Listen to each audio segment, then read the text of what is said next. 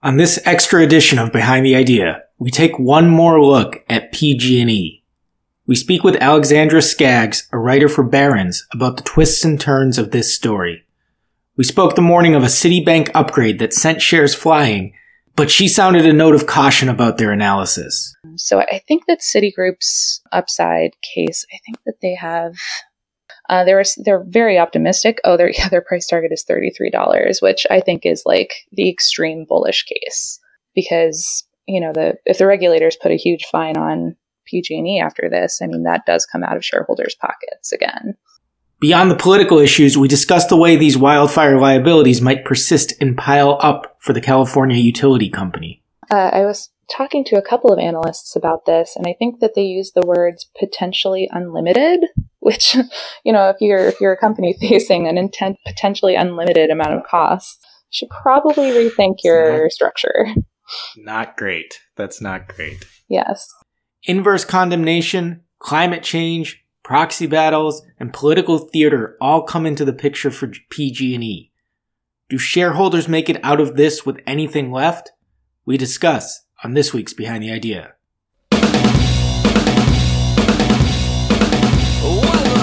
Welcome to Behind the Idea. I'm Daniel Schwartzman. And I'm Mike Taylor. We're following up on our recent podcasts on PG&E, ticker symbol PCG, the California utility that is facing serious liabilities related to California wildfires and that has filed for bankruptcy protection. We're joined on this call by Alexandra Scaggs, a journalist at Barron's who has also written for the Financial Times, Bloomberg, Wall Street Journal, and Institutional Investor. She's also a great follow on Twitter. She recently wrote an article for Barron's on why you shouldn't trade PCG's bankruptcy proceedings, and we wanted to get into the hows and whys of this situation. Before we get started, a couple quick notes. Behind the Idea is the podcast that looks at what makes great investment analysis work, building on ideas from the Seeking Alpha ecosystem. None of us have any positions in any stocks discussed. Nothing on this podcast is meant as investment advice of any sort, and this is a fast-moving situation. We're recording this on Tuesday, February 19th. Hopefully it'll still be up to date by the time you're listening. So with that, let's get started. Welcome, Alex. Hi, how are you guys? Doing great. Thanks so much for coming on. So I said it was a fast-moving situation. The news today, the stock seems to be up every time we talk about it, weirdly. And the news today is a note that came out from Citibank upgrading the stock. So what are your thoughts? What's the story there? What's going on right now? Well, it looks like the reason, or one of the main reasons that Citigroup upgraded this stock is the California governor last week started talking about pulling together, I think what he called a strike team, which is basically like a whole team of experts that he wants to use to take PG&E through bankruptcy. So I mean, just to give a little bit of background, I mean, California utilities have this law basically called inverse condemnation, or I guess that's the sort of like idea there.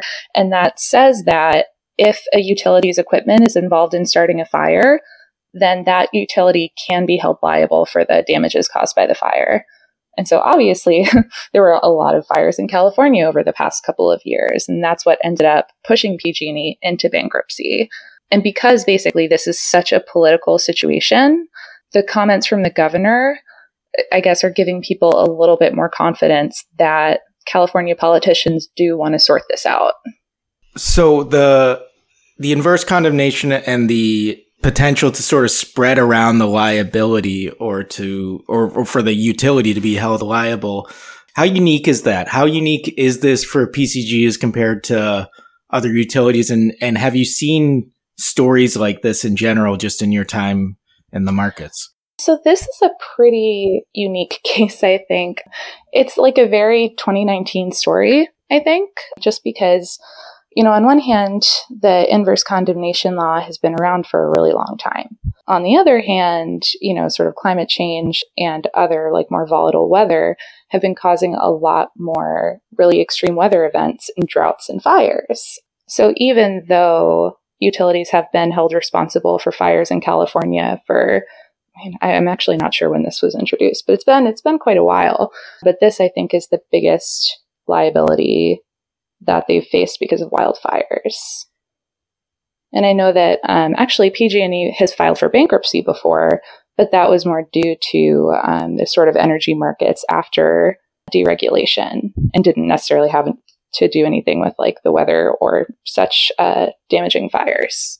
So that's something that I wanted to explore actually a little bit, which is just, it seems like from what we've talked to somebody else following this story, and we've also been reading about it quite a bit. And it seems like this inverse condemnation has always been the lay of the land for California, dating back to however long. But it almost seems like, and I can't think of any case offhand, but it does seem like a very, you put it as a 2019 story, like the climate has, it makes something like this more prone. And so all of a sudden, what seemed like a normal and fine way of doing things with inverse condemnation, now all of a sudden you have this ongoing potential for fires to spark and for then the liability to fall on PCG. I mean, it just seems like it's almost the first, I don't know, maybe this is overstating it, but it seems like it's the first climate change bankruptcy or first major climate change driven story in the markets. Is that an overstatement, or what do you think about that? No, I don't think so at all. I think someone, maybe it was the Journal. I'm not sure if it was their op-ed pages or not, because it doesn't sound like a Journal op-ed page story necessarily. But they were saying, like, and I do think that a lot of analysts are saying that this is the first, I guess, big impact on markets of climate change. And it's interesting because it raises the question of, how is California's government going to deal with it? Because you've got the federal judge in bankruptcy court, and they sort of do their thing in a very predictable way. But because, utilities basically rely on the government for all of their profit, right? Like the rates are set with like a reasonable profit in there for the utilities, and even the rates are litigated. So I think in this case, the regulators are just like so involved with this company, like start to finish, that this is really, almost the government's decision of like, how do we want this to go? How do we want to save PG&E? Like, do we want to be seen as saving PG&E? There are just a lot of moving parts, and it's interesting because a lot of them are political. Getting to that question, I'm curious about, and kind of back to the Citigroup note from today, I'm curious about how much power Gavin Newsom has and what kind of force this task force might exert on the bankruptcy proceedings. How much power does the governor have to affect the outcomes here? It seems like he's got a pretty significant say in the whole thing, right? Like, it's funny because when they first filed for bankruptcy, there were actually a lot of questions about whether it really needed to, because it had a decent amount of cash. It had a little bit of flexibility. But I read one analyst note back at the time that said, like, hey, Gavin Newsom just got elected, right? Like, he replaced Jerry Brown, I think in January or maybe last year. But because he's new, he wants to basically say, like, this company fiasco was not my fault. Look, they filed for bankruptcy they said they were going to before I even got into office. So, like, I've actually heard people say, and this is like speculation coming from me, of course, but they were saying that the reason PG&E even filed for bankruptcy in the first place was because of Governor Newsom and because he was so newly elected, which I thought was pretty interesting. So I think with with the task force and all that stuff, I think that it depends on the plan that he presents, but the fact that he's getting people together to present a plan, I think matters a lot.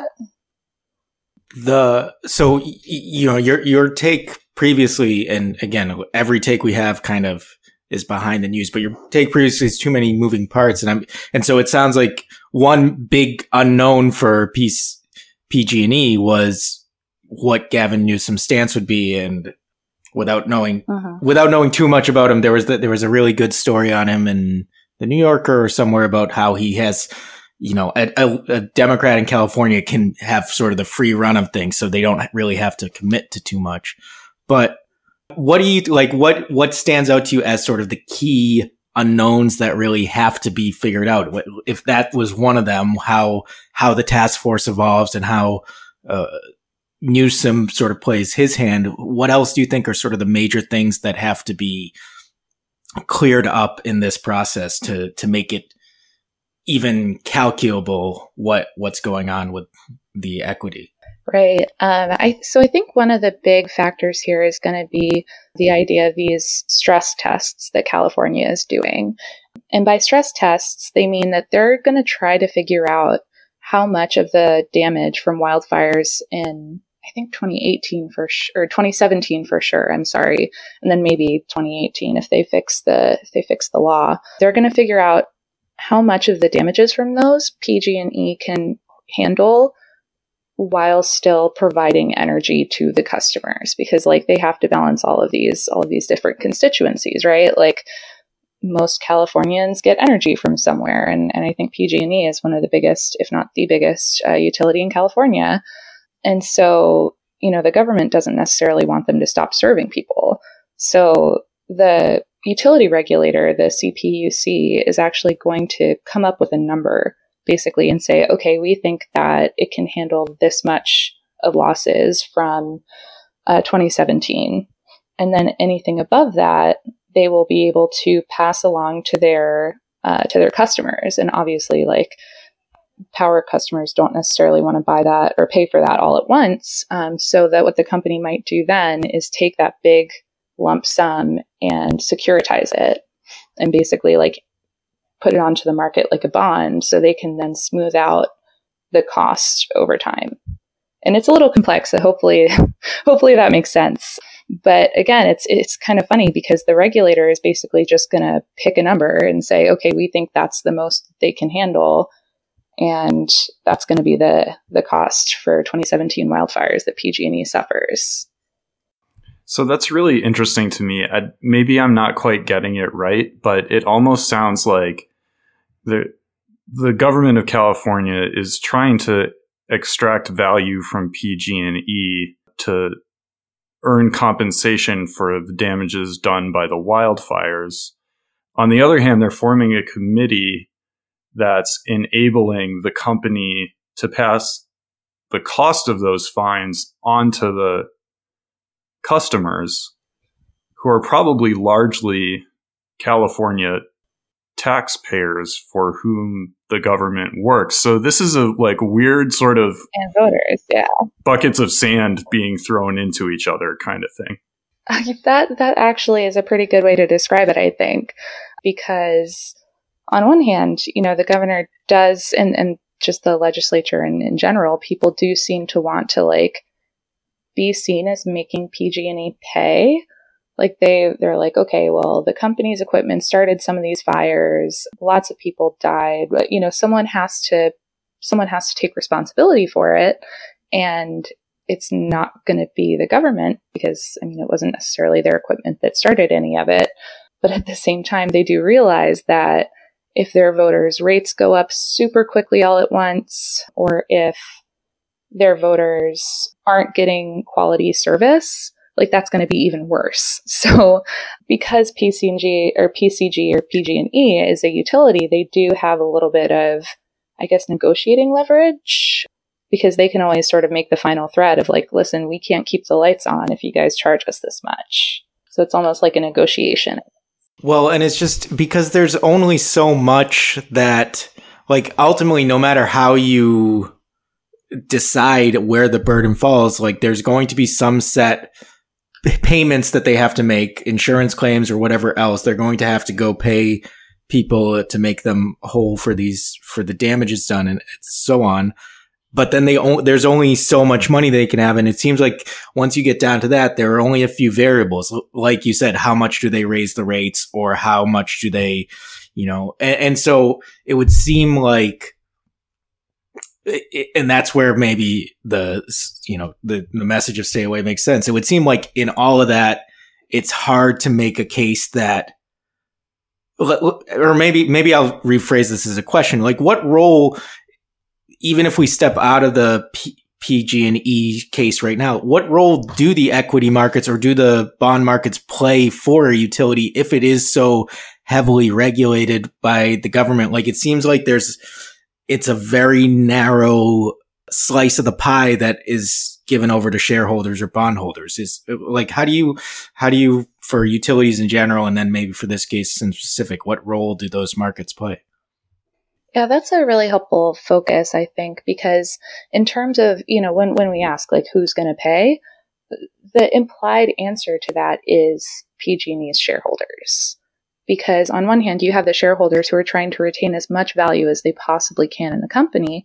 But because it's in bankruptcy, I mean, shareholders come in last, dead last, pretty much every time. So because of that, Citigroup saying that the company will probably be able to maintain a lot of its value and that there will be a lot left over for shareholders once the claims are paid and once the bondholders are paid, which would mean that the shares should rise after it exits bankruptcy.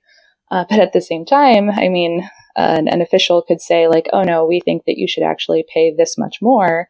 And that's not going to come out of bondholders' pockets or the wildfire victims' pockets necessarily, depending, of course, on what they actually find PG&E liable for. It's going to end up coming out. But at the end of the day, I guess the sort of damages paid is going to come out of shareholders' pocket. Because I think in this case, bondholders and wildfire victims are both considered unsecured creditors. So that puts them both a level above shareholders, if that makes any sense. Right. And does for example, does the city note, or have you seen any convincing analysis of what the potential claims could be? Because I think if you're trying to, from what you've said of the city now so far, that makes sense for one half of why shares might be going up, because there's going to be more attention paid to the equity. But ultimately, if the claims are, X amount, at some point, it doesn't really matter how well-intentioned the task force is. So do they have any analysis of that, or have you seen any? So I've seen a pretty wide range of estimates. So I think they've gone, I have to look back at my work because I have a terrible memory for numbers. But at the very beginning, they were talking about up to $30 billion in liabilities. But then the California fire investigators actually found that one of the most damaging fires from 2017 or it was called the Tubbs Fire. And they found that PG&E is not responsible for that. So that actually reduced the size of their liabilities by quite a bit. Citigroup, I think, says that they're estimating about $9 billion of wildfire liabilities. And that's towards the lower end of what I've seen. I've seen like 15, 18, elsewhere. But then again, with the different political situation, they could reduce the size of the liabilities that PG&E will have to cover. But another interesting twist is that not only are there the wildfire liabilities, there are also fines and other sort of one-off type charges that the regulators could impose. So if, say, like some regulator decides, oh no, it looks like, PG&E is going to get off easy in this one, they could very well just slap another $5 billion of fines on them, because the regulators do have a lot of leeway. So I think that Citigroup's upside case, I think that they have, I'm looking for their price target and struggling to find it, but they're very optimistic. Oh, their price target is $33, which I think is the extreme bullish case, because if the regulators put a huge fine on PG&E after this, that does come out of shareholders' pockets again. Yeah, that's where the political theater aspect really does come in, because you almost, even if you want to keep the lights on, you almost can't allow, unless the claims come in dramatically below what expectations are, you almost can't allow that. You cover a lot in your work on bonds and just on, the bond markets. Is there anything beyond the idea of securitizing the insurance claims? Is there anything else that stands out to you from PCG's case? Is there anything else going on in that part of the story, or is it more straightforward? Well, I find it interesting, I guess, that the bondholders and the wildfire victims are basically in the same group. It's not actually too often that you have sort of investors in the company and people who are like looking for stuff from the company, like a wildfire claimant or someone like that, who are sort of co-negotiating, because obviously there are different groups of unsecured creditors, but they are the same place in the capital structure, which I find kind of interesting. And again, both of them come before the shareholders. So, right. What did you make of the reporting? There was, I think Bloomberg was the one that reported it, around Baupost Group supposedly buying a huge position in the insurance claims. Like, what do you? And then there's also, I guess there are two interesting players outside of PCG here. There's Baupost Group for that, just because it's, Seth Klarman's fund and so forth, but also what's going on with Blue Mountain waging a proxy fight sort of in the middle of bankruptcy proceedings, when potentially there may be bigger fish to fry or bigger issues to take care of. What do you make of those two players in this story? So the Baupost Group story is interesting to me because there is a pretty robust market for insurance and reinsurance securities, basically. And whenever you talk about climate change and about natural disasters, the insurance and reinsurance markets often have, they've often covered it. That's one of the reasons why this is the first big climate-related bankruptcy case, because most other companies have like decent ideas of what their liabilities are, and then they can insure them. And you've got this massive market that's there to reinsure it and hedge. And it's a complex market, but it's really interesting and very sizable. And so I think that's what's interesting about the Baupost Group story. And with Blue Mountain, the funny thing was, so I wrote a little bit about Blue Mountain's arguments, and they're super interesting because, on one hand, they kind of have a point. The directors of a company, depending on where the company is based, generally do have a fiduciary duty to their shareholders. Not their bondholders, not their customers, but their shareholders. And because shareholders always come in last in a bankruptcy, declaring bankruptcy, I guess, does sort of undermine the interests of the shareholders in a way. But that's only if you're filing unnecessarily, which I think that there are still some decent questions about whether PG&E needed to file, or whether, there's a good case to be made that it did need to file. But it's definitely an interesting question about corporate governance and like who exactly a California utility has a responsibility towards. Because is fiduciary duty all of it? Should the directors be thinking about customers? Should they be thinking about government? It's just some really sort of deeper, broader questions about corporate governance there.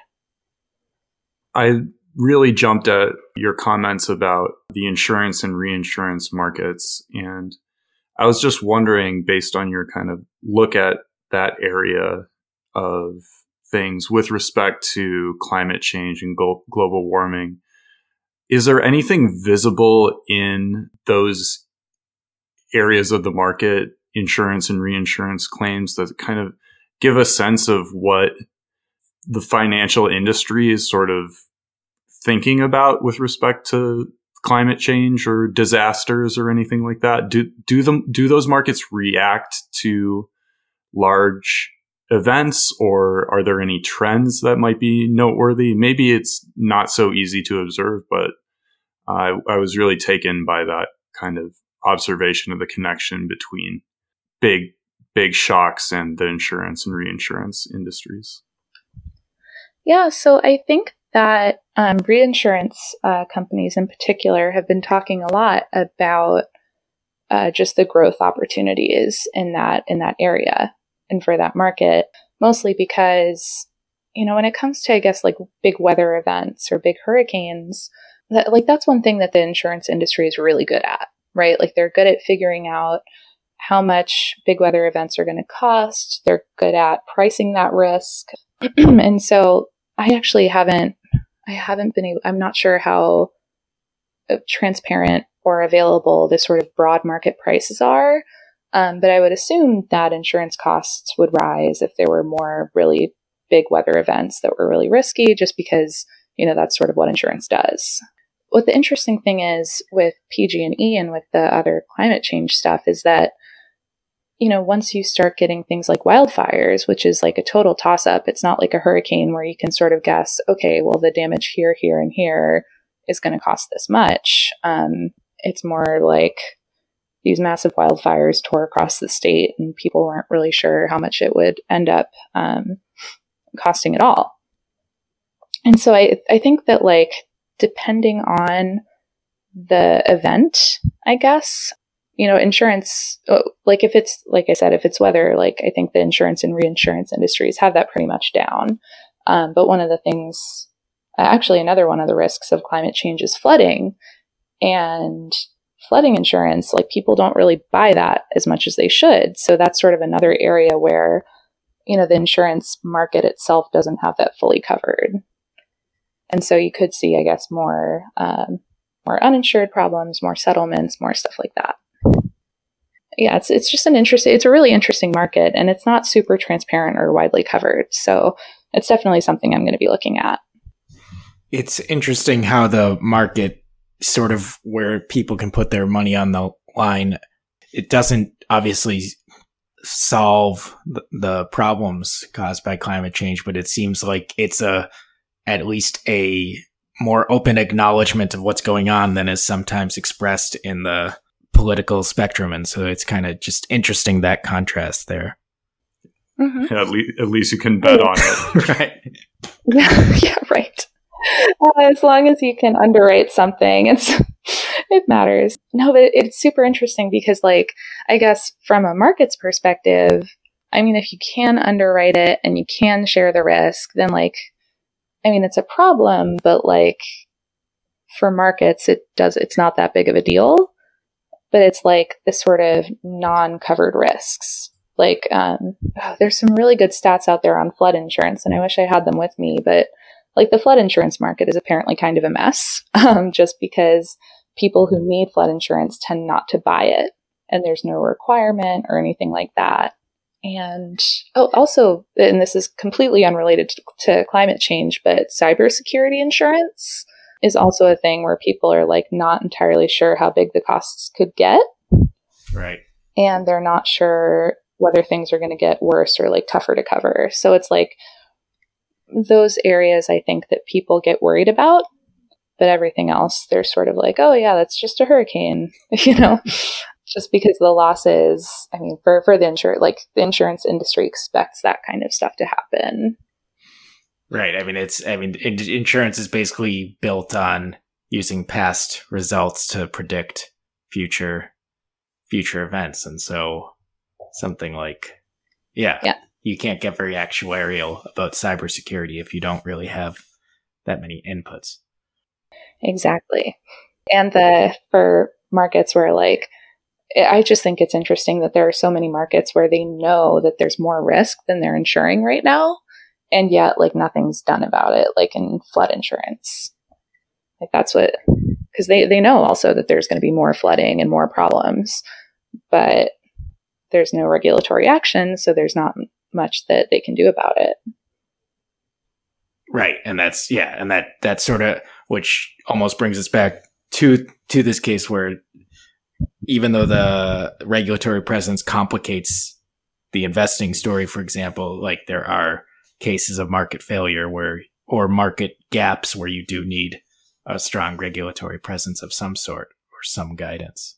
Right. Because, like, people don't like buying flood insurance, especially if you live in, like, the Midwest and you're like, oh, I don't live on a beach. Like, why would I need flood insurance? But it turns out you're in a floodplain.